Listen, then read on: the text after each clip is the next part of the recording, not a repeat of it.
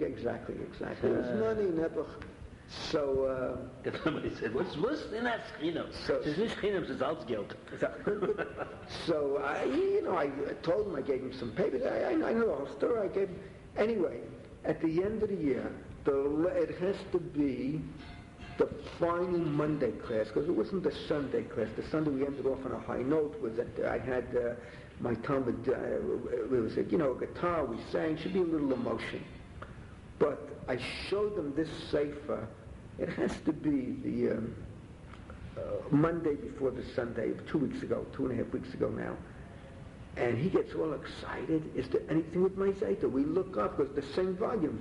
Rabbi Yosef Levi Soloveitchik, we go a few pages. Rabbi Mordechai Svirsky, there was about 10 pages of the Rebbe and the Zayta. So we Xeroxed it right away from him. The kid went up to heaven. You know, did he have any others from it, or was it all? Yeah, no. Okay. It was very good. They were, many issues they cooperated. Gave me the gift. Barry Liebman. Do you remember Barry Liebman? He has to be 2 years younger than you. He graduated. Barnett Liebman. Barnett Liebman's grandfather, Kunin, bought 770 for the Friedrich Rebbe. He's one of the people who bought it for him. His first cousin is the Kunin out on the coast. Mm-hmm. This is the guy in charge of the whole coast. Right. Which is Agaborina, Nishtagaborina. I want to tell you something. When I wrote into the Rebbe, I'm a combination of a Geborina and a Geborina. The Rebbe circled the Geborina, and he wrote in the margin, V'halo kol, underlined, Chasidei Chabad Bador Harishon, V'yodua Ma'alosam Hoyukach.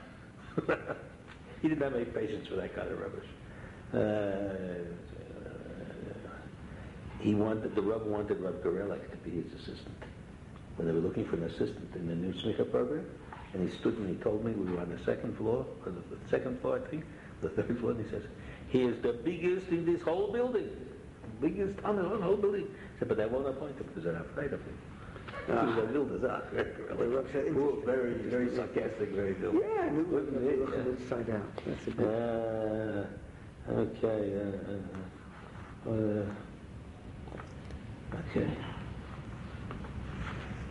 Okay.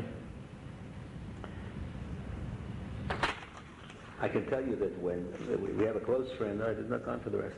I'll have to talk another time. Mitzvah Hashem.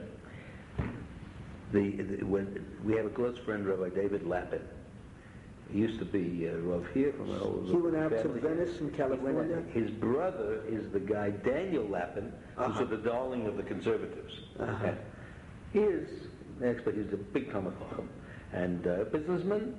Big Talmud Chacham. Strategic business ethics he does with companies and armies based entirely on Torah Musa and of ethics and business ethics. Very successful. He just wrote me today. He used to go to visit Gedolim and to like to hear from them and learn and so buzz around. One day he came on his way back to South Africa. He came from America to Gateshead, which is where he learned mainly. So he was talking with Reb Leibovitz. Was it Leibovitz? Reb Leibovitz. Gurvitz. That's it. Talked with him. So later I said, where were you? What did you do? America, huh? Went to see the Soloveitchik. He said, went to see Rabbi Hashabeh. He says, bring the chair, sit down here and tell me everything he said. He said, never mind what you have to say about him. In learning, he is the biggest of them all. Very happy to know. I knew Rabbi Leibovitz. He once visited a Talmud of his in Israel. Had become a conservative rabbi. He kept the line of Raphael Posner. But he himself was Orthodox, but he wound up with the seminary. Ultimately had to get rid of him. He ran their division there, but he was a lazy guy. So it didn't flourish, so they got rid of him. Now the guy who runs it is my own student. Yeah. Contemporary, so Rabbi Bernhard is slightly older than I am, but we studied with the Rav together. I had told the Rabbi Bernhard when I was a problem of going to heard about in your life, both as a student of the Rav and a chassid of the Rebbe. And it's a unique Israeli problems that we never dreamt about. We had an army. The Tzavah Haganah Yisrael, in my opinion, is the greatest achievement of the state of Israel, that we took Jews from so many different countries, so many different cultures, so many different backgrounds, and we forged the IDF.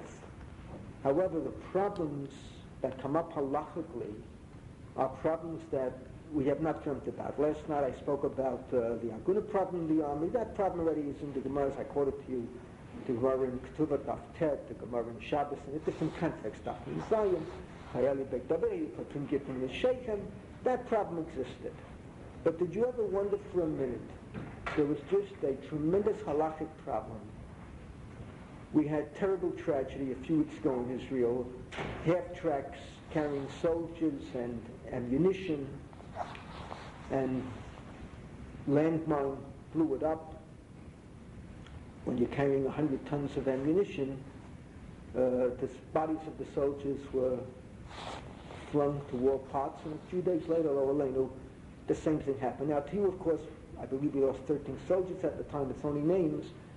To me, it's acquaintances, my grandchildren, friends of theirs. Lo Aleinu, kids came in, my grandchildren came in from Hesed Yeshiva, wherever they were, to attend the funerals. B'dameinu u'b'nafsheinu. But then you know that we sent out soldiers to search for the body parts. And this raises a very simple halakha question. Are you allowed to risk lives of soldiers to search for body parts? And prima facie, looking at it halachically, the answer would be no. Because nefesh is docha kol Torah kula, outside of the three cardinal sins, but you don't take living people and endanger them. And as you know, 2 more soldiers were killed searching for the body parts. The body parts are no longer alive. Tremendous halakhic question. Go a step further. Shabbos gives you 2 more examples, 2 more variations of the same question. Shabbos Lo Aleinu, you're in battle. Soldier is killed. All of you know that a body is muktzah on Shabbos. The Gemara in Shabbos, that a dead person, worthless. A living animal is worth more than a dead person. I'm paraphrasing the Gemara with David Hamelech. So once he's dead, you can't touch the body. It's muktzah. All right, but you can find the challah, loaf of bread, right? Put it on top of the body, and you're on a battlefield. Go find a loaf of bread. Soldiers are fighting. Soldiers are moving forward, backwards. What do? Let the body remain there till after Shabbos? Nothing will be left of it. Tanks have to move. Half-tracks have to move. Troop carriers have to move. Very fascinating question. Another variation. When you cross over in a war zone, let's say 1982, Milchemet Shlomo Galil, which is the last time when we fought a real organized war, the minute you crossed over into Lebanon, your name had to be recorded, what vehicle you were in, so that the army could keep track of who you were, where you were going, and if God forbid anything happened, it would make it easier to identify. Now, on Shabbos, a tank is leaving, a half-track is leaving, going into battle. Are you allowed to write down the names of the soldiers that are on that half-track, that are on that tank? All 3 questions are basically the same. And what's involved here is a pasuk in Chumash. You're all familiar that there are many people who the Israeli army exempts. If I can tell you a Litvish joke, in the land of Lithuania, rabbis did not preach. Rabbis preaching is an invention of the Western world. But what you had in Lithuania, Poland, White Russia, Ukraine, you had itinerant Magidim. And these Magidim, particularly in Lithuania, the No-Hasidic Rebbeim, continued until modern times, basically. The Rav yet described to us Magidim that he heard in Europe that impressed him greatly with their oratorical ability. And this is a true story. One monk came going from town to town, and he got up and told the following drasha. And he said as follows, I'm saying it in English obviously, but I'm thinking in Yiddish. The secular Zionists, they don't know what they're talking about. They're going to build an army to fight the world, to take back Palestine. What kind of army will we have? If we have an army, you have to have a Kohen Meshuach Muhammad. And he gets up and announces who is getting married. Immediately, if you assembled 100,000 Jewish boys, 10,000 boys are getting married, dreaming of getting married, have a vision of getting married, they're gone. Who built a new house and is yet to dedicate it? Another 10,000 disappear. No? Who built a vineyard and is yet to enjoy its fruit? Another 10,000 disappear. Then you come, Mi Hayish HaYarei V'Rachel Evav, and you're left with the Chafetz Chaim, the Rebbe, Reb Yitzchak Chanan, the Belzer Rebbe, and the Maggid says, Mitzvei B'Mumachan HaMulchama, with them we're going to fight. What kind of nonsense is this? Now, for Rabbi Bernhardt's sake, he gave this lecture in front of Reb Shimon Shkop in Grad. Now, I had the schut to tell this over in 1977 in Detroit, speaking for the Israeli government, and a man, 102 years old, hugged me and kissed me. He was there when this happened, verified every word. And Reb Shimon Shkop was very logical, down to earth, the great Telja. Then afterwards, the Grodner Rosh Yeshiva fell off his chair with laughter. The same Maggid goes to Brisk, and he gives the drasha in front of Reb Chaim Soloveitchik, Reb Chaim Briska. And Reb Chaim doesn't understand the joke. He says, yes, with the Gerer Rebbe and the Belzer Rebbe, Reb Yisrael Chanan, and a few other Gedolim, the Chafetz Chaim, will make Milchama and will win. He did not understand the Vitz. He did not understand the joke. But what do you see from here? That's a category in the Torah, Mi Hayish HaYarei V'Rachel Evav. Look into Rashi, look into the Rambam. I'm not going to go into detail now in Hilchot Malachim. You married the Rambam where he describes how we have to go to war and how a soldier has to be. The worst thing in the world is to weaken the morale of the army. If you're a fraidy cat, if you're a chicken, I don't know if you use this language in South Africa, but that's the American language that we grew up on. If you're a Yarei V'Rachel Evav, then you look into Rashi, that's the start of the defeat. The minute you're frightened, you are frightened, you frighten your neighbor, and before you know it, a whole army is fleeing in shame. And morale is extremely important. Without morale, without this feeling of courage, no army can win a battle, can win a war. And we've seen it in contemporary history, America in Vietnam, America today in Iraq. Those who are determined, ultimately, they are the winners. And therefore, the poskim that guide the army halachically ruled in all these three cases. It goes back to Rabbi Goren originally, it continues today, and we removed anybody on Shabbos because the worst sight in the world is for soldiers to pass by and see a fallen comrade who's left on the battlefield. It is the morale of the army at stake. It is the modern rendition of Mi Hayish HaYarei V'Rachel Evav. When it comes the question of Shabbos going into the Jeep, endless tshuvot were written, being matir, writing, preferably if you can write with the left hand instead of the right hand, but the Yevid even with the right hand, because the soldier has to be confident that the army knows what's happening, and if God forbid anything happens to him, he will not become an unknown soldier. Extremely important. In the recent question in Gaza, which became a source of debate, whether we're permitted to risk lives to come up with limbs and body parts, the overwhelming majority of the community in general and of the religious community specifically and Gedolei Harabanim Shalanu all felt exactly the same, that we have to do everything possible so that every soldier going to war will know that the army will make every effort if chas v'chalila he falls to bring his body the Kvurat Yisrael. So these are three problems that I think Rabbi Bernhard will agree. When we were growing up in the yeshiva, No one raised these problems. We didn't dream of these problems. I can also tell you, in the Israeli army, these problems were not real.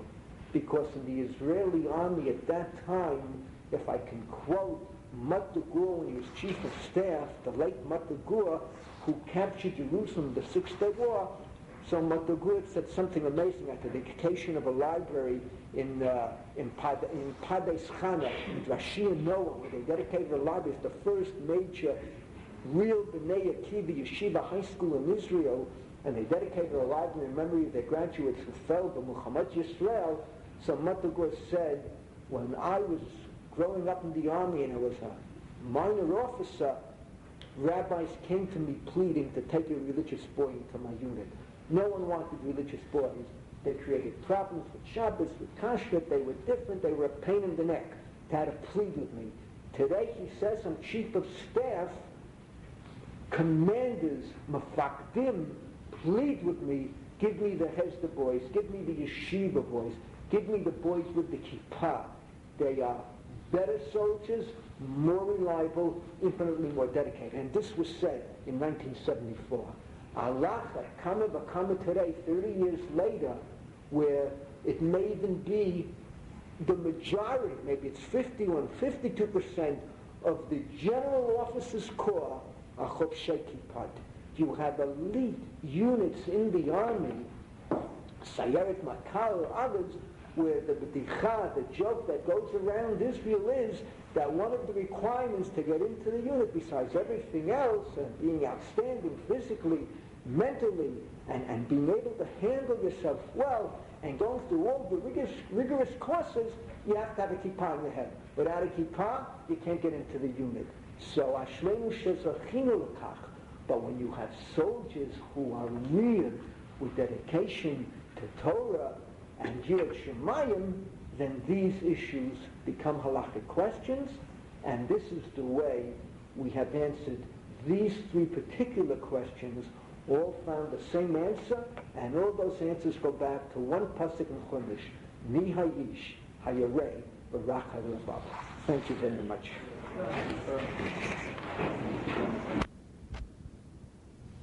Eric Evetzier on Yom Tov Sheni Shel Goliath.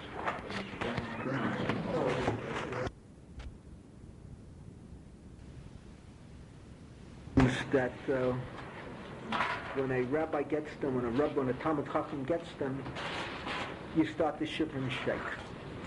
What I dealt with in 2 lectures, Aguna, Mamzeret, these are questions that literally you're dealing here with Dinim D'Oraita, you're dealing here with Mamzeret, you're dealing here with human tragedy. You shake.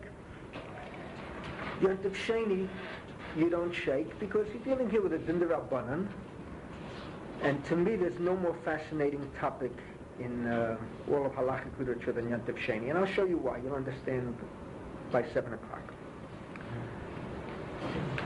The source on Yom Tov Sheni, first of all, you all know the Gemara Beitza that originally they informed the people about Yom Tov by waving the flames, and then they saw that the Minim would do the same thing to mislead the Jews, so instead of having it waved, they sent out shlichim. No, there's a limit how far shlichim can go, so therefore there are many places, Chutz La'aretz and Mitzat Safek, they observe 2 days. The Gemara in Beitzus says at the start, Hizaru b'minig avoteichem b'yadeichem shemi achzar d'abala kul, that in Chutz La'aretz it has to be 2 days, because who knows, we'll go back to a time where we'll have Kiddush HaChodesh al Yedei Riyah, the Shlichim won't get there, mistakes will be made, so to be sure you're observing at least one of the 2 days is the proper Yom Tov. In Chutz La'aretz you must continue 2 days, and even today when there are not going to be mistakes, we have a calendar, but it remains a takana. Hizaru b'minig avoteichem b'yadeichem. Okay. Now, we get involved in a tremendous question.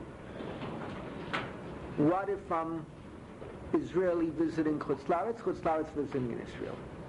The only source in all of Shas on this question is in Pesachim Daf Nun Bet, It actually begins Nafnun Aleph Amid Bet right at the bottom, and it continues through Psachim Nun Bet Amid Aleph.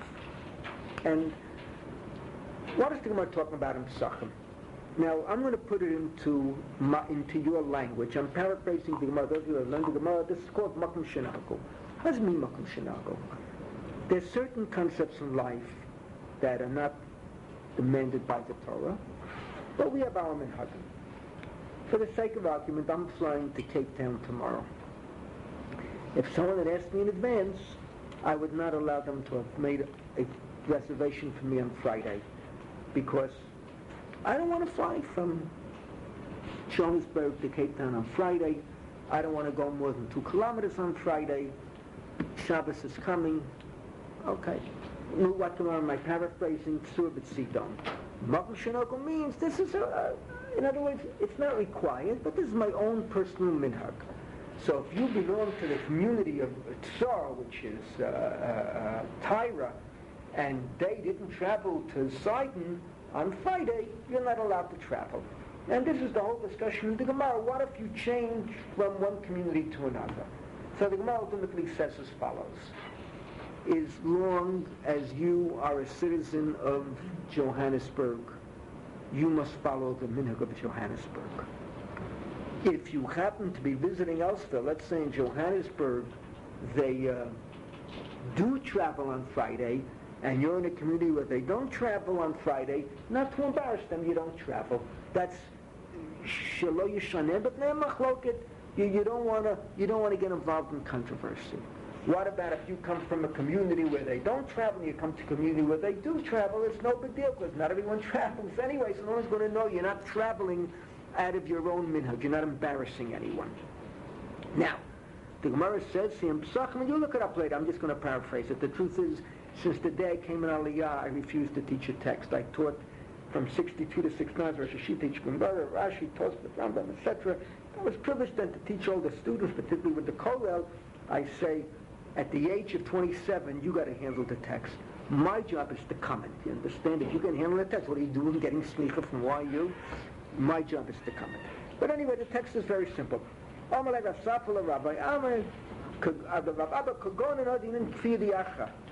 He's saying, and I'm learning Pshat now according to Rashi and Tosfot. What about a guy like myself, who knows when Yontif Sheni is? The shlichim reached here. What about if I go to a community where they don't know? But I really know when Yontif is, when Yontif is, I don't have to observe Yontif Sheni. And I go to a community where they have to observe. So the Gemara Paskins, B'yishuv la'abdinin, L'pnei Shnei Machloket, that if you go to a community where they're observing Yontif Sheni, don't do malacha, don't embarrass them in public, perhaps in private you can do. In a midbar where no community lives, you do what you want because there's no community to be embarrassed. That's the way the basic Pshat Rashi, Tosfot, the Rach, and the Rabban learn it has to do with going to Eretz Yisrael, which makes it a little bit more applicable to the essential question. But anyway, what do we see here? From this Gemara, what do you see?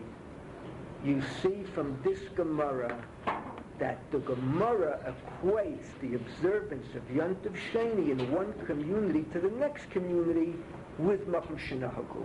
And what does that mean? Where are you a citizen? And it all has to do with where your mind is. Nothing to do with your body. If you live in Johannesburg, you can be all over the world. But if you're coming back to Johannesburg, you are bound by what you would do in Johannesburg. That's the simple pshat in the Gemara. And that's the way the Shulchan Aruch paskins. You look it up later. Again, I'm going to paraphrase it. It's Tav Tzadi Vav, Sifkat and Dal. It was fascinating. The Shulchan Aruch gives one half of the story. And here I'll explain to you why Aaron HaKeped is a total, complete, absolute failure. It's right here in this halacha. Very simple. Over the years, I was offered so many positions with so many august titles, Rosh Yeshiva, Harash Yeshiva, President, this and that, and I turned it down on the spot. One time they called Malka to complain, your husband's crazy, we offer him a position Friday night at the coastal, he doesn't even say, think about it tomorrow, Motzei Shabbos. My wife said, my husband knows what he's doing. What's the problem? All these positions are great. You have covet and power and secretaries and telephones and people dancing at your command, but you got to raise the funds. And I never wanted to get involved in fundraising. I knew I'm only cut out. I can only do one thing in life: teach, try to learn, and be a good boy. That's what I try to do in life. To get involved with myself. Every Israeli, imagine how blessed I am. How many people come to South Africa from Jerusalem not to rate? This trip is costing me money. I can tell you in advance. I know what I'm saying. Take my word for it. I have to buy gifts for my grandchildren, my husband. You cover the tickets, this and that. My contribution, thank God, a Jerusalemite is contributing to the well-being of the Johannesburg community. My honor. But everyone else comes South Africa, you saw Shabbos, the guy shows up with a Streimer, Rabbi Tenson's already going for the gas pipe, he tells me why he's here, collecting, all right, this one, that one. Now, you think I'm telling you a joke? That's for Chalila. Look what the Shulchan Aruch paskins. B'nei Eretz Yisrael shabu l'chutz la'aretz asur la'asot malacha b'yantav sheni b'yishuv afilu dai tolah l'chsma. Exactly. That is a din of makom shenahagu. And if you're from B'nai Eretz Yisrael, you really don't have to observe Yom Tov Sheni. But don't do malacha, don't embarrass anyone in Chutz La'aretz. And that's exactly what he paskins. You go into it in detail, you don't need me for that. Exactly like the Pshat in the Gemara, that it's a din of Makom Shenahagu. There's only one problem. Look at the example the Shulchan Aruch took. It took the example of, you tell me, B'nai Yisrael going l'chutz la'aretz, going schnuttering. You understand? The Shulchan Aruch understood it. If you live in Israel, you're a built-in Meshulach. And we have, there are two tremendous volumes written by Rav Avram Yariv, tremendous research. This will be published by Mossad Rav Kook. They give it away for nothing. I mean, in Israel, what they sell Svarim for, sometimes I have to pinch myself. It's more expensive to buy a loaf of bread than to buy a first-rate sefer. And he, two tremendous volumes, Shluchei Eretz Yisrael. You know, who is the greatest Meshulach of all? The Chidah. Rabbeinu Chaim Yosef David Azulai, the great Chidah, wrote over 70 Svarim, a Gaon Adiyah. He was a Meshulach. He died, and they had to rebury him in Israel generations after he died. Anyway, the other half of the coin is missing. What about... So we know, an Israeli goes to Chutz La'aretz, he has to hold one day, but the second day he must still observe, because of machloket, makom shenahagu, don't embarrass the locals. What about the Chutz La'aretz Jew who visits Israel? Mechaber doesn't discuss it. However, the Mechaber wrote many Sfarim. He wrote the Kesef Mishnah on the Rambam, right? The Beis Yosef on the Tur Shulchan Aruch. His famous collection of response literature is called Avchat Rachel, meaning it's a pasuk from Tehillim, the merchants that go around selling the perfumes to the women. Because these merchants will not go out of business because women, Baruch Hashem, have to have perfume and makeup, etc. It's also a Gemara, not for now.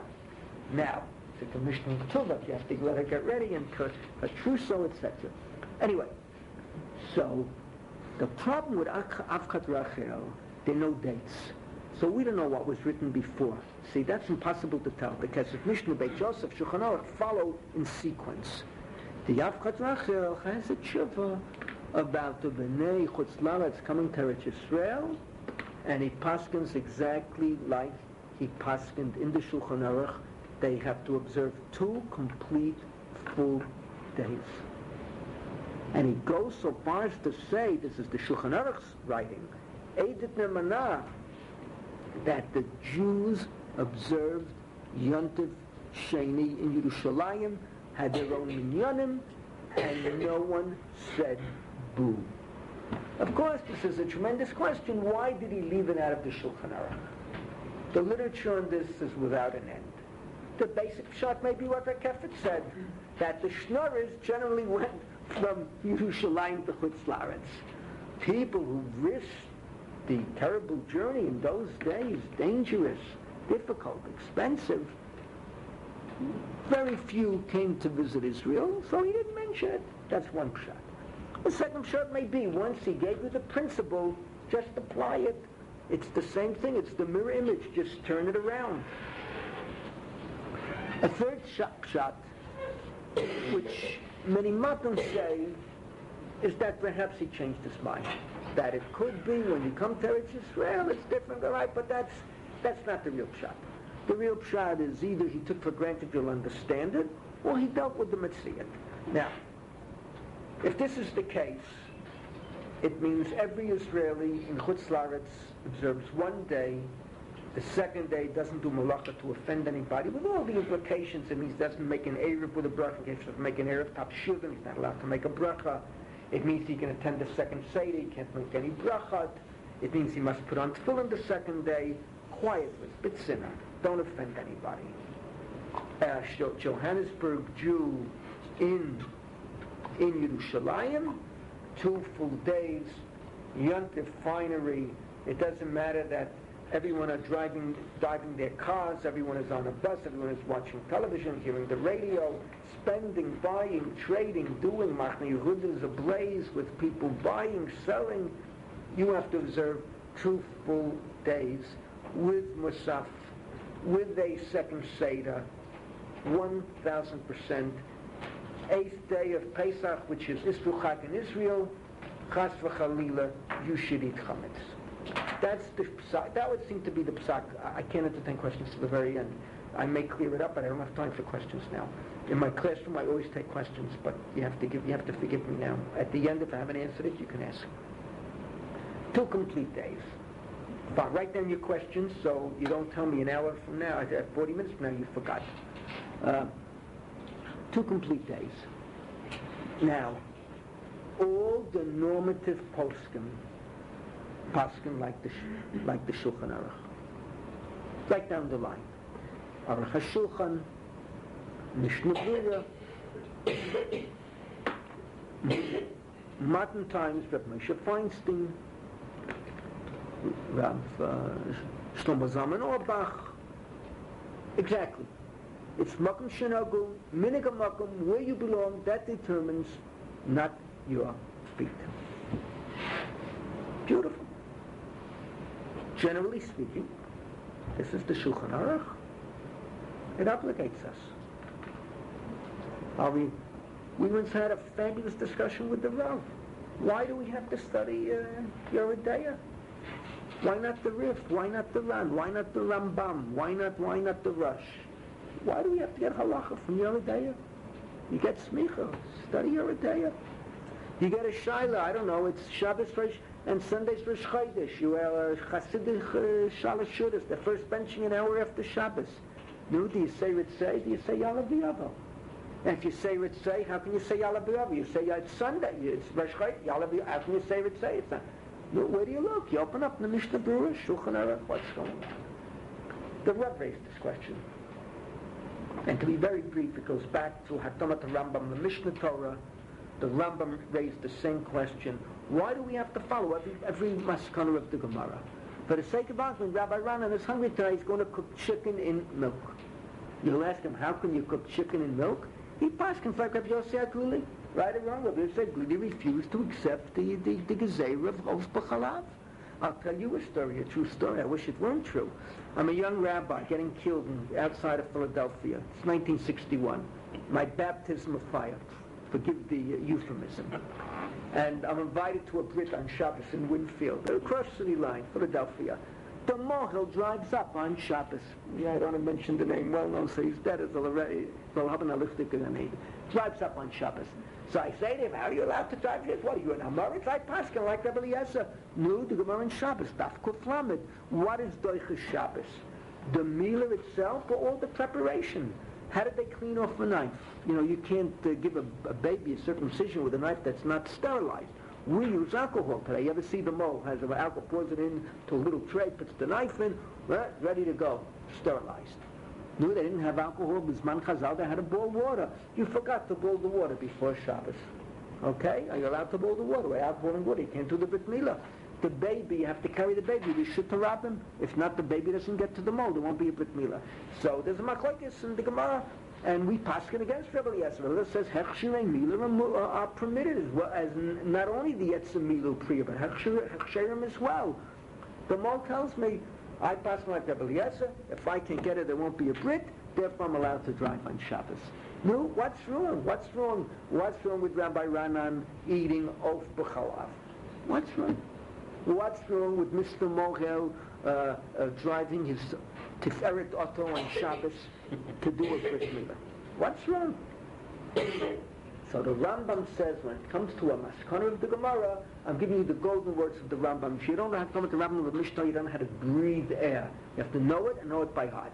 Hiskimu aleim kol Yisrael, that there's a crystallization. Be'ivrit meduberet hitgapshut. I spoke with Rebbe in 78. I spent the Shabbos with Rebbe in Boston. We spoke on learning all Shabbos. We spoke about this topic for at least an hour and a half. And this particular topic, among many others. And you see, this is the ongoing heartbeat of Torah Shabbat Peh. There's constantly machloket until you reach that magic moment where you feel the crystallization. In our lifetime, we saw crystallization turning on electricity on Yontif. When we were growing up, many good Jews turned electricity on in Yontif. It's taking a light from a light. Today, I've yet to see a posik who's matter because they now understand electricity better, and poskim have gone to college, and they understand it's makab patish, it's bona. It's an entire different series of visurim, unlike when you take a flame from a flame. So, in relation to the Shulchan Aruch, Rebbe said, the Rav said, and I say Rebbe, I mean the Rav. When my dear friend Rabbi Bernhardt says Rebbe, you have to ask him who he means. But when I say Rebbe, I mean the Rav. And the Rav said in relation to the Shulchan Aruch, Kimalem Kol Yisrael. And you can't, I'll quote Rebbe word by word, I don't say you can't paskin against the Shulchan Aruch, but you better know very well why you are paskening, what you are doing. That was the exact words of Rebbe. That was in the classroom. A private discussion, I had a long talk with them. I knew in 78, I knew how to learn a little bit. And back in 58, I was a youngster in short pants sitting in fear of the Rav. But by 78 already, I knew how to learn, and the Rav had mellowed, and he was, whatever, he was proud of me, which is a terrible statement for you to make, but it is true. So we spoke and learning all of Shabbos, and that's exactly, so everything is good. Fine. Psak, Shulchan Aruch, Mishnah Brura, Aruch HaShulchan, Rav Moshe Feinstein, Shlomo Zalman Auerbach, finished. So the one problem here. If there ever was a rebellion in Halacha by the great minds, it was on this topic. Along comes in the 17th into the early 18th century the Chacham Tzvi. The Chacham Tzvi, Rav Tzvi Ashkenazi, the father of Yaakov Emden, very interesting, idiosyncratic, Polish, borderline of Germany, Posek Muvhak. And he comes along, I believe it's Kuf Samach Zayin, famous tribute, just half a page. And he was asked a question, what do you do when you go to Eretz Yisrael? He said, what's the question? Throws out the Shulchan Aruch. Could be the pshat. I can't go into detail now. It's all on tape, I guess. I've spent already a year and a half on Yaakov Sheni. I can't do it in 1 hour. But could be according to the Rach and the Rabban, the Gemara will indicate that he is correct. Could be. He says very simply, what are you, an idiot? It has to do with Makom Shenagu. Makom Shenagu means you have choice. I have choice whether or not to travel more than 2 kilometers on Friday. I have choice whether or not to eat glat kosher or not. Makom Shenagu. I have choice, let's say, Bizman Hazeh, to be makbid in Chalav Yisrael, not to be makbid. There's plenty of choice. It's up to the community where I live. I have choice to eat kosher gelatin, not to eat kosher gelatin. But look at the poskim. So the community where I live perhaps will determine what I have to do. But you have choice. You grow up in you're from the Eidat HaMizrach, okay? No, they don't wear shaitels. For the sake of argument, she marries an Ashkenazi who wants her to wear a shaitel. Right, it could be this choice. All these questions are open to choice.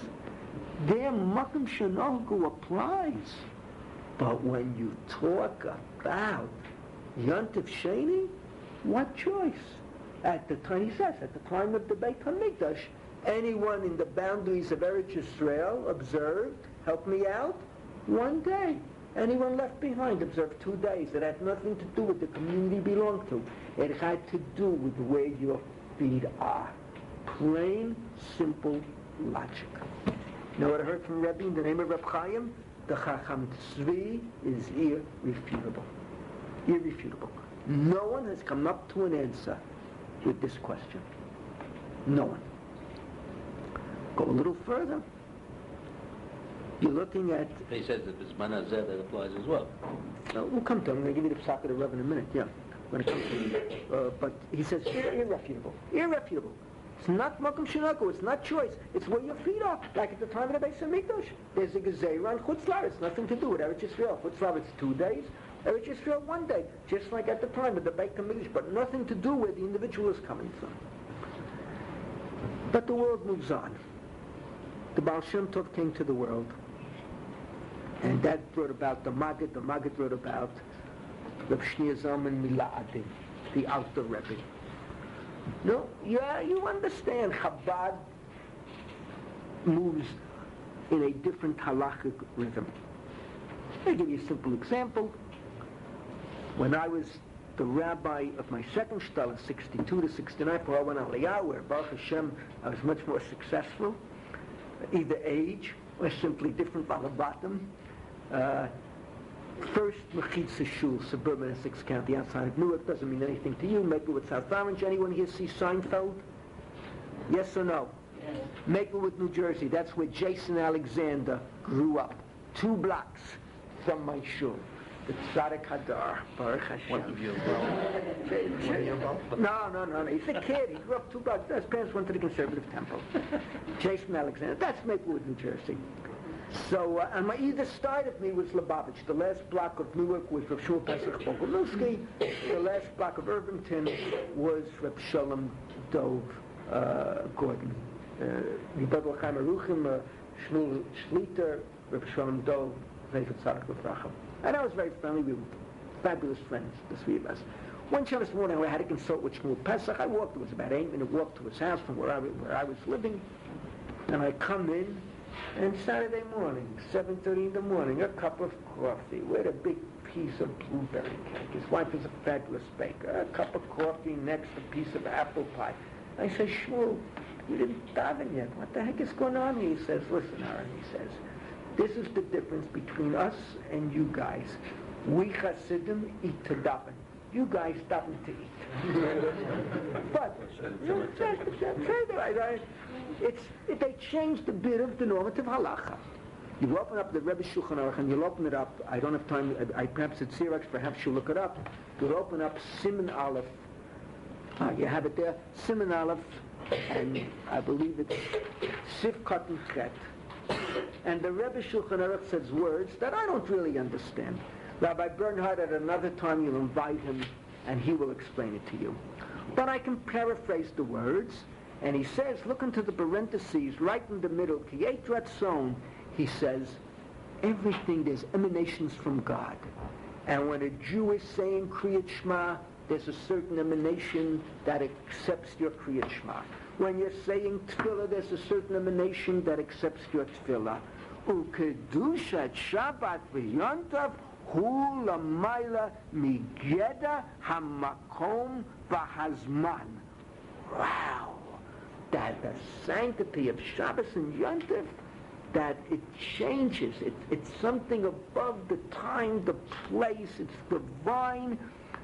And he says, "Rak shemeyilamatu lakom makom makom zman chara'uilo." That on Shabbos, when it's Shabbos in Johannesburg, God smiles His countenance upon you with a Shabbos smile. Okay? That's the way I can explain it, simple language. When it's Yontif in Johannesburg, God smiles upon you. And therefore, Zehu gam ken atam shesher kedusha v'rei b'chutz b'yontif sheni shel Goliath. Ulechein gam b'nei Yisrael abim l'chutz chayavim b'kedushat hayom. Af she'daitom lagza kimo shenitbaer b'chulchat Yontif. Wow. Comes along, totally agrees with the Chacham Tzvi, and gives you a different overlook. Now already it's not halacha, but it's Hasidus. And on Shabbos you have one ray of God, on Yontif another. And in Chutz La'aretz, because the rabbis observed Yontif Sheni, I'm paraphrasing now the final Mishnah in Perek Bed of Rosh Hashanah, the Beitin Shomala follows the Beitin Shomata, and the rays of God are holy. Do you understand the implications? Nothing to do where your mind is. When you're in Johannesburg on Shavuos, 2 days. God forbid any Jew should be Machalo Yontif Sheni.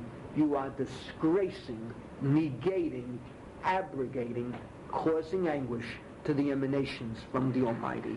In Eretz Yisrael, Chas v'Chalila, any Jew should observe more than 1 day, because the rays of God are holy 1 day, the next day they are profane, weekday, chol.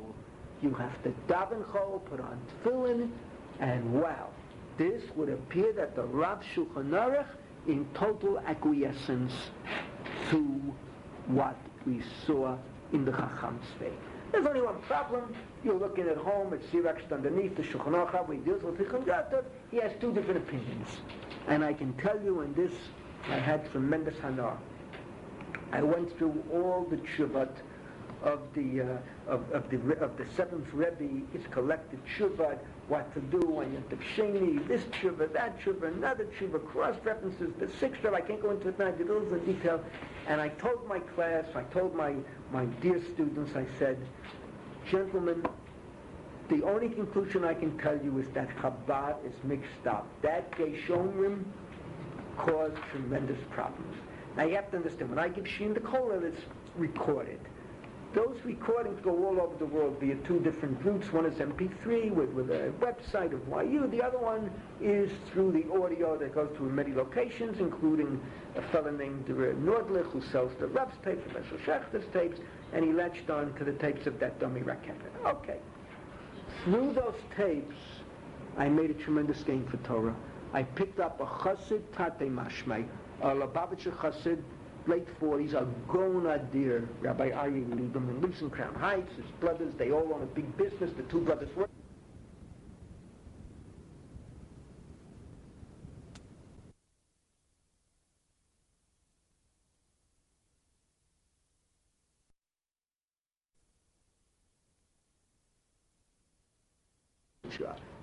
So I come into the YU office, the secretary shows me they just pulled out of the email. I don't know how it works, these magic machines, they print out an 80-page kuntras, a Chabadnik in London. I believe his name is Rav Levine, Talmud Chacham. I know his brother from Melbourne, Talmud Chacham, the old title of Chabad. And he's working on Psak of Chabad. This is an 80-page kuntras, not yet published by Yontif Sheni, with all the sources. And the last paragraph, the conclusion, Chabad is mixed up on this issue. There is no single definitive psak. I said, Baruch Shazachinti Lekavein Lekitole Yisrael, we're working on it. I reached the same conclusion, and I'm not a Chabadnik. I reached it from without. He reached it from within. But if you take the Alter Rebbe, what I read to you, which may be his dominant position, wow. Now you can understand why he agrees with the Chacham Tzvi. Chacham Tzvi handles logically. He handles it from the point of view of the Hashra'ah, of the emanations. It doesn't end there. Are any of you Hungarians, so you care to deny it?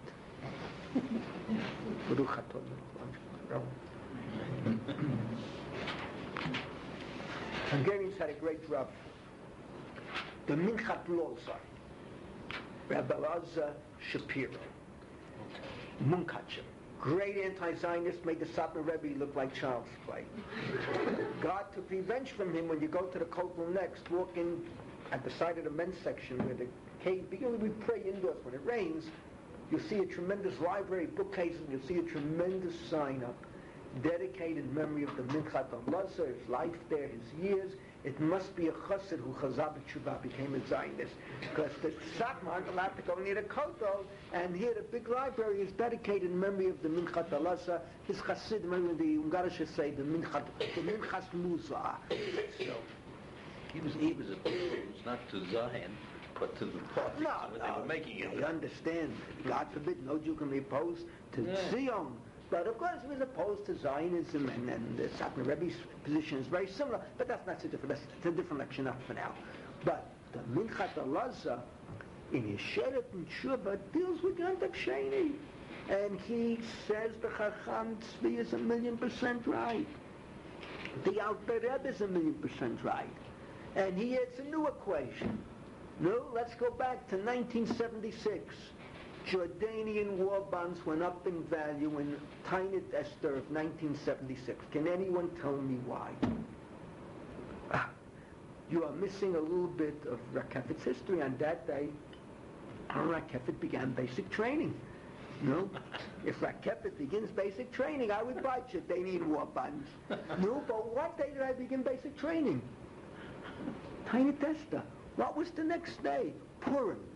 And here I am in Bethel, Basis Hadracha, Bad Abba, Basis Hadracha 4, basic training, Purim. I live in Jerusalem, my wife is in Jerusalem, my children are in Jerusalem, my teaching is in Jerusalem, everything I own in the world is in Jerusalem. And I had to observe Purim, Yud Daled, where your feet are. Exactly.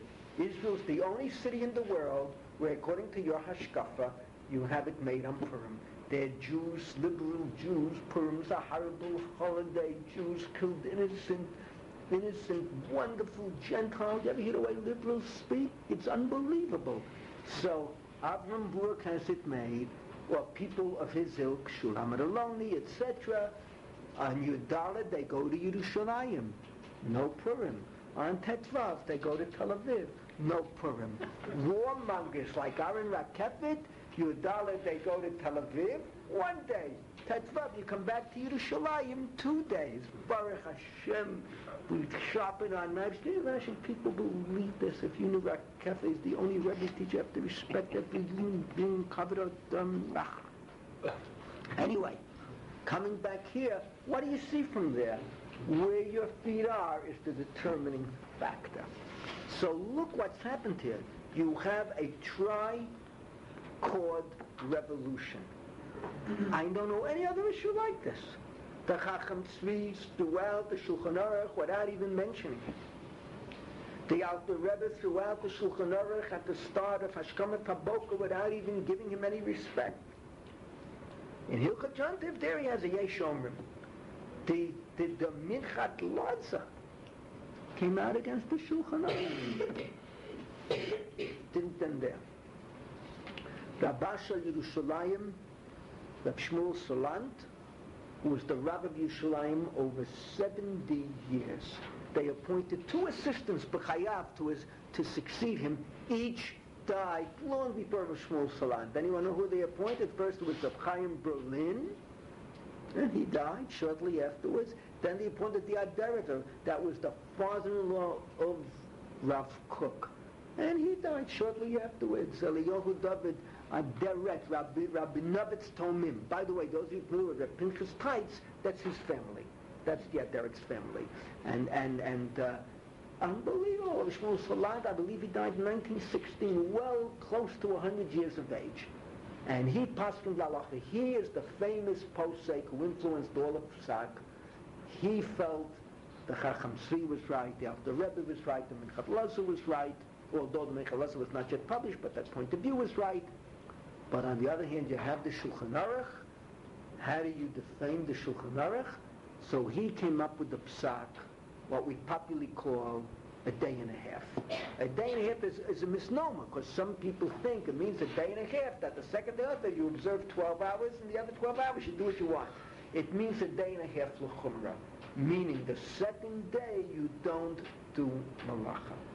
That way you give respect to the Pesach of the Shulchan Aruch. If you come from Johannesburg to visit Israel, first day is Yom Tov, the second day you don't do malacha, but you daven like an Israeli. If you're an Israeli in Chutz La'aretz, according to this Pesach, so it means that on the second day you would have to observe Yom Tov Sheni because you are in Chutz La'aretz, but you would put on tefillin because there it's a suffix and then it's a din d'oraita, so you would put on with a tanai if it's Yontif, it's tefillin. If it's not Yontif, it's a Kishet B'Alma. Say Kriyat Shema, do it quietly, and then go and daven like a regular Chutz La'aretz person. The terrible problem in this issue, and this is what the Minchat Laza articulates, and I jump for joy because yours truly articulated in the classroom, and then I see it's right in the Minchat Laza, word by word. You see, whenever we have a halachic question, so you can say you're machmir. I know I don't eat kosher gelatin. I'll never tell anyone else not to eat it, but I'm machmir. I don't eat kosher gelatin. Fine. If I have that chumrah, it's a chumrah. Beautiful. Problem with Yontif Sheni is there's no chumrah and there's no kula. Whatever you do, it's if you're machmir, you're mekil. If you're mekil, you're machmir. And I'll explain myself. Let's say you want to be machmir. You come to Yerushalayim, and you want to be machmir. Rabbi Ranan comes to Yerushalayim. He wants to observe 2 complete days. Is he being machmir? Sure. From one point of view, it's a chumrah. He's taking on Yontif Sheni Yerushalayim. From the other point of view, is a rotten, vicious, malicious, hideous, hateful, dictator, and the bats, repetitious, malevolent, no good sinner. Why? Because Yontif Sheni, he is davening musaf when I'm driving my car. He is making kiddush when I'm watching the news on television.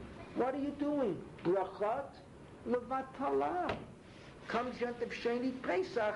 He's a big machmir. He's making a seder. Making a seder. What are you, crazy? In Yerushalayim, second day, you're making a seder. Brachat levatala, one after another. Yontif Sheni is in Yerushalayim, and he's observing. He's not putting on tefillin. You're not putting on tefillin a day when you are chayav d'oraita. You see, this is the tremendous problem. I go to Chutz La'aretz, and I say I want to observe Yontif Sheni. I want to be machmir, okay? I want to be, say, the sheet of the Chacham Tzvi. I'm in Chutz La'aretz. Yeah, but it's a tremendous, you're being machmir. In the meantime, you're davening Shmon Esrei of Yontif, Musaf of Yontif. You're on a day that perhaps you don't have to. Brachat levatala. Hey, what about tefillin? You're an Israeli. You have one day, even though you are in Johannesburg. See, the Minchat Laza calls our attention that here even a Hungarian posek is caught in the crossfire. If you know Hungarian poskim, they enjoy being machmir. If you're a student of the Minchat Yitzchak, you'll see tshuva after tshuva, you make him. At the end, tov lahachmir. Follow me? If you're zahir, lahachmir. Adinei nefesh lahachmir. And here, there's no way to answer like that. The chumrah is a kula, the kula is a chumrah, and there's no way to escape from that crossfire. Okay. Now, 1978, I asked Rebbe, what's your opinion on Yontif Sheni? I get the question 3 times a year from, at that time, hundreds of students, because I was teaching Michla, but not just the Israeli division, the foreign division had over 100 students. Teaching BMT had over 100 students. Teaching Machon Gold had over 100 students. Are we paskin? So the Rav told me his own life story. 1935, he visited Israel. He stood for the chief rabbinate of Tel Aviv. All of you know the Rav desperately wanted to become chief rabbi of Tel Aviv. 1935, he lost the election to Rav Moshe Avigdor Amiel, who was then a very famous rabbi of European origins, and then, of course, in Antwerp, Belgium. Father-in-law of Chief Rabbi Louis Rabinowitz. Interesting. So yeah. Rabinowitz was a grandson. It has to be a grandson. Or was Louis Rabinowitz himself? Yeah. Rabinowitz was a father. The son was his father-in-law. Interesting, because I have a picture. I have to look at it again.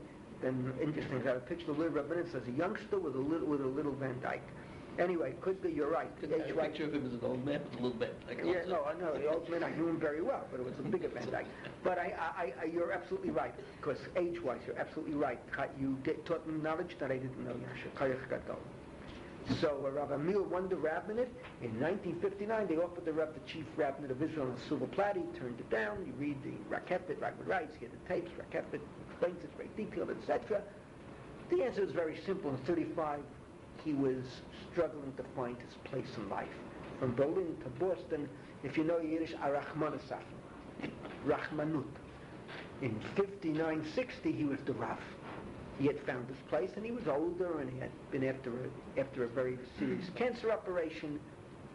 Didn't want to leave Boston, and we can understand it. I'm very thankful he didn't, even though I'm a great Zionist. Anyway, I asked Rebbe, what did you do when you're 35? You visited with here, Shavuos, here in Eretz Yisrael? So Rebbe said, now I come back. I asked my father, and my father told me, ich hab gehört from Tatu Naman and Zayden, as Reb Chaim, I heard my father, the name of my grandfather Reb Chaim, that Reb Chaim said the Chacham Tzvi is irrefutable. Therefore, Friday, first day of Shavuos, you observe like everyone else. Shabbos, you daven like an Israeli. And this, I heard from Rebbe with my own ears. Today already, others have published it. Today already I've heard it again via a certain tape where the Rebbe discussed it. So then I asked Rebbe, so how come I understand that you paskin, like I would paskin generally, that a person shouldn't do malacha the second day? So Rebbe gave me two reasons which are totally logical and solid. One reason is very simple, covet of the Shulchan Aruch. It's very hard to throw aside a psak of the Shulchan Aruch, even if the Chacham Tzvi is irrefutable, very hard to push it totally away. So that may be Rav Shmuel Salan's reasoning. Rebbe paskin a day and a half l'chumrah. The second reason is even more potent. Rebbe was chayshish that if you're paskin for an American kid coming to Israel, one day only, he can go back and be in America and be mezalzel in Yom Tov Sheni. Therefore, let him know there's still a Yom Tov Sheni in the world. At least he can't do malacha like an Israeli. So I have to tell you, and this will be interesting for Rabbi Bernhardt, there was a very famous rabbi who built a tremendous Torah community in Staten Island, Rabbi J. Marcus. You don't know what became of Staten Island. There are more frum families in Staten Island than all of Johannesburg and Cape Town put together to the second power. And you're talking... When I lived there. Not when we lived in America, Staten Island, you know, it's a borough that's totally cut off from the rest of New York. But you know what happened to Staten Island? They built the Verrazano Bridge that connected it to Brooklyn. With that building of the bridge, putting it 15 minutes away from the Helika Borough Bach, the Bnei Brak, Bet, that opened Staten Island. And Shane Marcus, today is a young Israel, 1,000 families, that was his shul, and a good shul, a breakaway, a shtibel, Reb Reuben Feinstein, Reb Moshe son, a yeshiva, right down the line, the place is alive and thriving. J. Marcus lives in Israel. He built a big yeshiva in Beit Shemesh with his children, my students, the Chutz La'aretz children, one of the premier yeshivas that get American kids. Anyway, J. Marcus takes a sabbatical.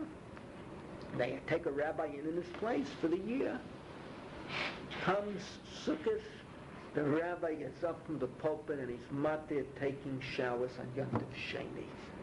And J. Marcus hears about it, and Israel was on the next plane back. There was a Corso Lever, a bit of battle. He paid out the rabbi. What are you talking? And then when I heard the story, and I knew this rabbi's background, I knew exactly what happened. He had studied in Israel a number of years. He was used already not to observing Yom Tov Sheni. And he made the simple cheshbon. If in Israel they're driving their cars, working their computers, doing every malacha under the sun on Yom Tov Sheni, so why can't I take a shower? You know, health and this reason, no Yom Tov Sheni, it's the good health reasons, when mefunakim, istanis, hapi alachat, et gemach al cheshbonis, and you can see that Rebbe was right. Now I come to my own practice and explain what happened here on Yom Tov. On Yom Tov we had a very interesting situation. Sally Sachs and his wife and my wife and myself were eating. We were guests of the same people, Yom Tov Sheni at night, and there's Sally Sachs in a different room making Havdalah. And there I am in the other room making Kiddush. And if my mathematics are correct, the Rakepet family has lived in Israel 3 times the amount of years that Saw 3x. Sally Sachs was living about 11, 12, we're there 35, 36 now. Fine. Que pasa? You know, a little Spanish, or it doesn't reach Johannesburg. Que pasa? What happened? What's going on? It's very simple. When it comes to the Rav, my practice is as follows, and I'm not constant. That one son-in-law does everything according to the Vilna Gaon, and you know what the Maisa Harav is? 100%. With Shabbos, with the Zmanim, with the Chumras, with the Kulas, the Vilna Gaon. He lives according to the Vilna Gaon. He never saw the Vilna Gaon. But he's a Flatbush boy who found the Vilna Gaon, and that became his posek, halacha l'maisa, on everything. I do as follows. Whatever I saw the Rav do or spoke with him, I do exactly like the Rav. Whatever I know intellectually he does, many times I do like Klal Yisrael. I'll give you two examples. When it comes to Leil HaSeder, how many matzah do you take? No? 3 matzah. Taking 3 matzahs makes as much sense as dancing a Kazatzka on the moon with Meot Sidong. Why do you take 3 matzah? No, you tell me, because you have to break one lechem only, right? Zeicha to the lechem only. We left if there's a din of lechem only, it has to come out of the 2 matzah. And this goes back already to the Sfadik Rishonim and the Vilna Gaon and the Voloshin and the Briska. They took 2 matzah. Rebbe takes 2 matzah. I know that. I take 3 matzah. I never saw a Seder. It's hard for me. Klal Yisrael from kindergarten on, they taught me 3 matzah, Kohen, Levi, Yisrael, all in Narishkeit. But I take 3 matzah like every other good Jew. Although I explained to my grandchildren, my God, you're only supposed to take 2, and my Rebbe only took 2. I'm sure my son-in-law, Reb Chaim, only takes 2 matzah, the Vilna Gaon. But I'm not consistent. I know what the Rav does. All right. But I also know what Klal Yisrael does, what the non-brisker do. So there I live like a non-brisker. But on the issue of Yontif Sheni, where I spoke with the Rav, and with these 2 ears, and with this mouth I discussed this topic for a good 45 minutes, I have to do like Rebbe told me. So when I'm in Chutz La'aretz on Yontif Sheni, I observe like every other Jew. And I feel the Kedusha. I don't know, maybe I'm becoming a chassid. But I look around, worse things can happen. Worse things can happen. And maybe I'm becoming a chassid. I feel the Kedusha. The only aberration that I did, that you didn't do, is when I woke up, and you daven very late here. I'm a Hashkama man, Shabbos 6:30. We have a minyan, we have to be out by 8:10. Second minyan comes in and finds us there, they would shoot us. So David Applebaum, Hashem, you come down, you don't know what a pain, what a loss in the shul. We are still shell-shocked. I mean, on a personal level, you lose one of your best friends, you lose a kala. You heard what I said publicly, that a kala went to mikveh for her wedding, and it wound up being the Tara for her funeral. Look, how can you survive that? I don't know. I need superhuman strength to go on. We're friendly with the Applebaums, 3 generations up, 3 generations down, my children. David was on Musaf Chazan. Whenever we had a time squeeze, David, Musaf. And David is, an emergency medicine. This is an emergency situation. He looks at his watch, 7:45, you're out by 5 after 8. 20 to 8, you're out by 5 after 8. Didn't matter how much. 10 to 8, you're out by 5 after 8. David always had one look at his watch, and he knew what speed to go for Musaf. David was a Musaf man. So, what was my starting point? I got lost for David Applebaum. What was I saying? Help me out. What was my starting point? You did speak with the Rav. Well, I can't hear. You spoke with the Rav first. So, whatever. Any difference that you did here in South Africa? Yeah, so the one difference I did in South Africa, I'm a Hashkama man, now I know I started, thank you. Otherwise we'd have to rewind the tape. But I'm a Hashkama man, you're davening 8:45, Bani Shalom, 8:45 back home, I've already made Kiddush, had left the Mishnah, and my Gemara's up, I kicked my wife off the shul, no one can bother me, no phones, no nothing. Fabulous. Any learning I have is because I haven't davened in 35 years, Kanai Hara. Baruch Hashem. So anyway, what did I do? I said Birchat HaShachar, put on tefillin, made a condition with God, Ribbon Shalom, if Yontif Sheni, if not really Yontif Sheni for me, then these are tefillin. Didn't make bracha. If Yontif Sheni is Kaddish for me, I'm putting on some jewelry, kishut, that's the halachic word for it, a decoration. So you put them on without bracha. Without bracha, yeah, of course. And I said Shema Yisrael, the whole Shema, Me'ed Eidet Sheker, only from Tolom, Kriyat Shema, but it's Me'ed Eidet Sheker, because the Tefillin talk about Kriyat Shema. Said Kriyat Shema, kissed them, rolled them up, snuck them away, and then slowly walked to the shul, and I took on Yontiv B'Leiv V'Nefesh, Yontiv Sheni. What Sally Sachs did, He Who's davened the right? Yom Tov Dika Shabbos. The Yom No. Tov Dika Davening. how can he daven Yontiv Dik? I'm asking you. Can't be. If he made Havdalah, You. Yontiv Dik, like every Jew here, I saw like everyone. That's why I said, who's right, who's wrong? I'm Machmir Mekil. Who's Mekil Machmir? You can't win in this game. But I'm obligated to follow my Rebbe, because it's from my Rebbe I received the Torah. Let me end off. Yontiv Sheni, it's a fascinating topic. I've only scratched the surface. You're invited to my classes in September, where I'm going to dazzle my students with the Chatam Sofer and the Shlomo Kluger and the argument of Rav writing you get for an aguna to avoid chlitzo, and the husband is a shchit what went on with the Novi Huda's grandson, and the battle raw 1800s, and you have to understand it's important to understand the background at that time, why it became such a course lepra, and then the Chatam Sofer's famous drasha, Be'ezrat Hashem. It's a fascinating topic, and I come back to the way I began. It's not mamzeret, it's not an earth-shaking topic halachically, but it's fascinating, because take a look how Gedolei Yisrael turned around an open psak of the Shulchan Aruch. And when you talk about the Chacham Tzvi from his point of view, talk about the Alter Rebbe, the Baal Tanya, and from his point of view, you talk about the Minchat Raza from his point of view, and then you come up with Reb Shmuel Salant trying to find a compromise position, if there can be one, and then of course my conversation with my Rebbe. And finally I end off with one prayer. We spoke about the emanations from HaKadosh Baruch Hu, so I'm also convinced there's another emanation. To live in Eretz Yisrael, there's a different emanation even on a weekday. Because when you live in Johannesburg, there's no mitzvah involved. It's survival. You're here. I was born in the Bronx. I was there. But to live in Eretz Yisrael, it's one of the few mitzvah that you can do where the mitzvah totally envelops you. Did you ever think of that? And it's one of the few mitzvahs you can do where Yishuv, Eretz Yisrael, is an ongoing mitzvah. It's like Abat Hashem, Yirat Hashem.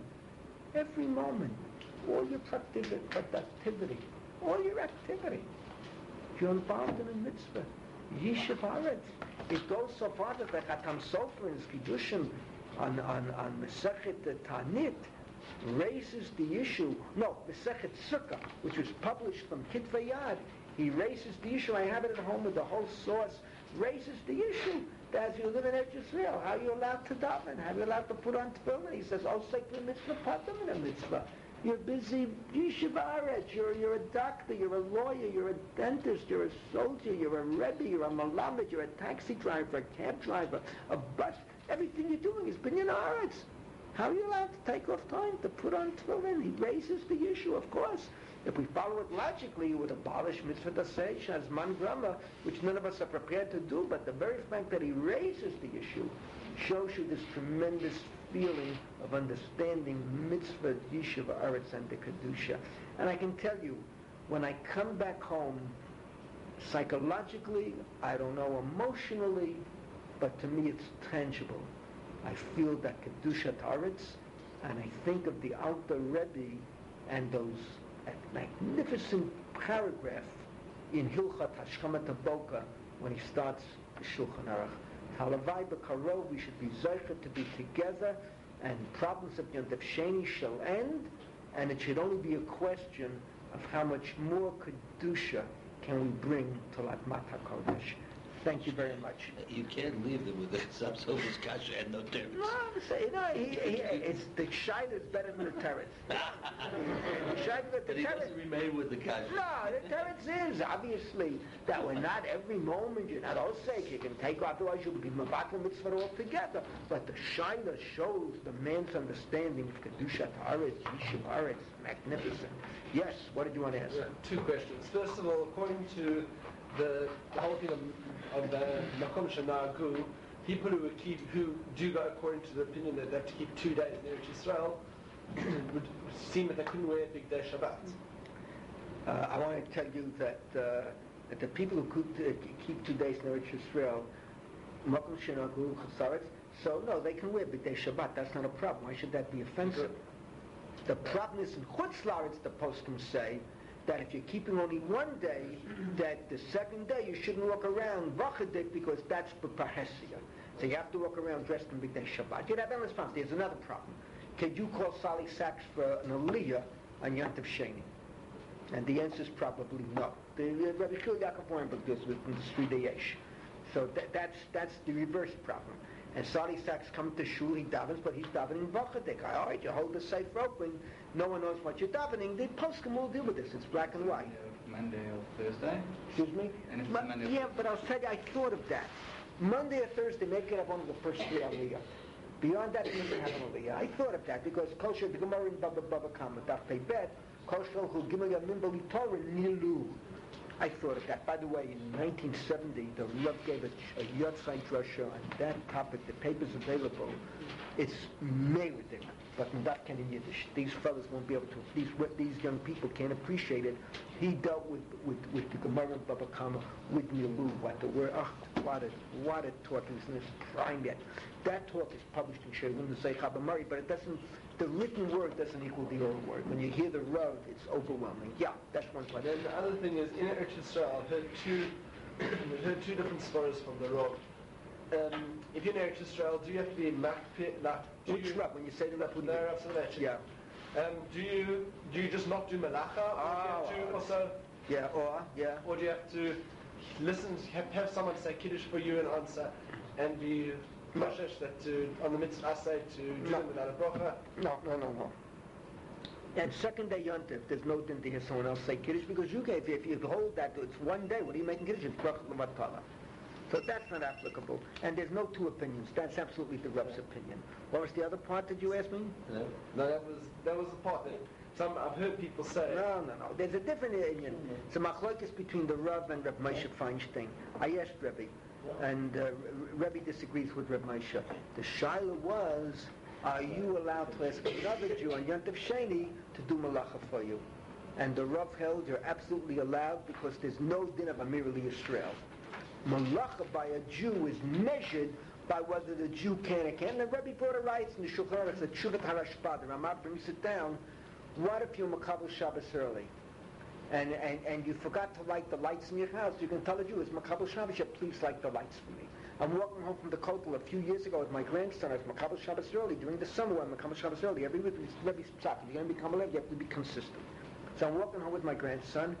And one of my Talmudim is driving by, stops the car, and he learned Talmud Chacham, big Talmud. He says, Rebbe, come on, I can give you a lift. You remember the shir you taught us, that the Rashba? I said, you're absolutely right. You can give me a lift, but my grandson will never understand, and I don't need, for me, to Shabbos, part of the joy is walking home from the Kotel. The walk invigorates me. But I explained to my grandson, he said, Talmud Chacham, he's in Kotel, he's in the Hesda Yeshiva today. Explained to him what our conversation was about. The Rav held there's no din of Amir Lakim that applies to a Jew, and it's always mentioned, can the Jew do it or can't do it? Jew can do it, Gesundheit, ask him to do it. Rav Moshe hold, it's like Amir Lakim. Whenever you can't do malacha, you can't ask someone else to do malacha. It's a published tshuva. Machlokes a poskim. Many other poskim line up on either side. What you're going to involve is a delicate question. Where do you draw the line? Because if the guy is not doing malacha on Yontif Sheni, but he has a slave writing letters for him, turning on the TV for him, saying, hey, call my girlfriend in New York and tell her I love you. Chanallah, this is Yosef calling. David is standing next to the phone. He wants me to tell you he loves you. You understand? So you reach a certain point. Oh, by the way, she couldn't answer because it's Yom Tov Sheni, so I'm giving her a bad mashal. Right? So call my Israeli girlfriend up in Svat and tell her, Chanala, I'm calling for David, who's not yet decided to come on Ilal. He loves you. You understand what I'm saying? Yish makadesh bo b'shlucho. Okay? Need more be said? Mitzvah bo yazemi b'shlucho. Yeah, mitzvah bo yazemi b'shlucho. Absolutely, but here he can't help himself. Yes. What would happen, for example, that happens often is that cars are usually in Israel and they're not sure if they're going to come back. Right? They're not sure. You're asking a very good question. I left that out, obviously, for lack of time. It's a holding it. Anyway, halacha l'maisa, if there's a chance, this is Dr. Rav Yosef, Rav Shlomo Gorin, many others. It goes back to great Sfadik Rishonim. If there's a chance you'll meet a girl, or early Sfadik Achronim, I should say, if there's a chance you'll meet a girl and you will stay, then the halacha is 1 day. Kolzman, you're single, unattached, and in back of your mind, if you meet a girl and you see and you'll stay 1 day. And now we pass him the way halacha l'maisa. If it's a serious fellow, an older fellow, and I'm going to pass him this way for a 16-year-old.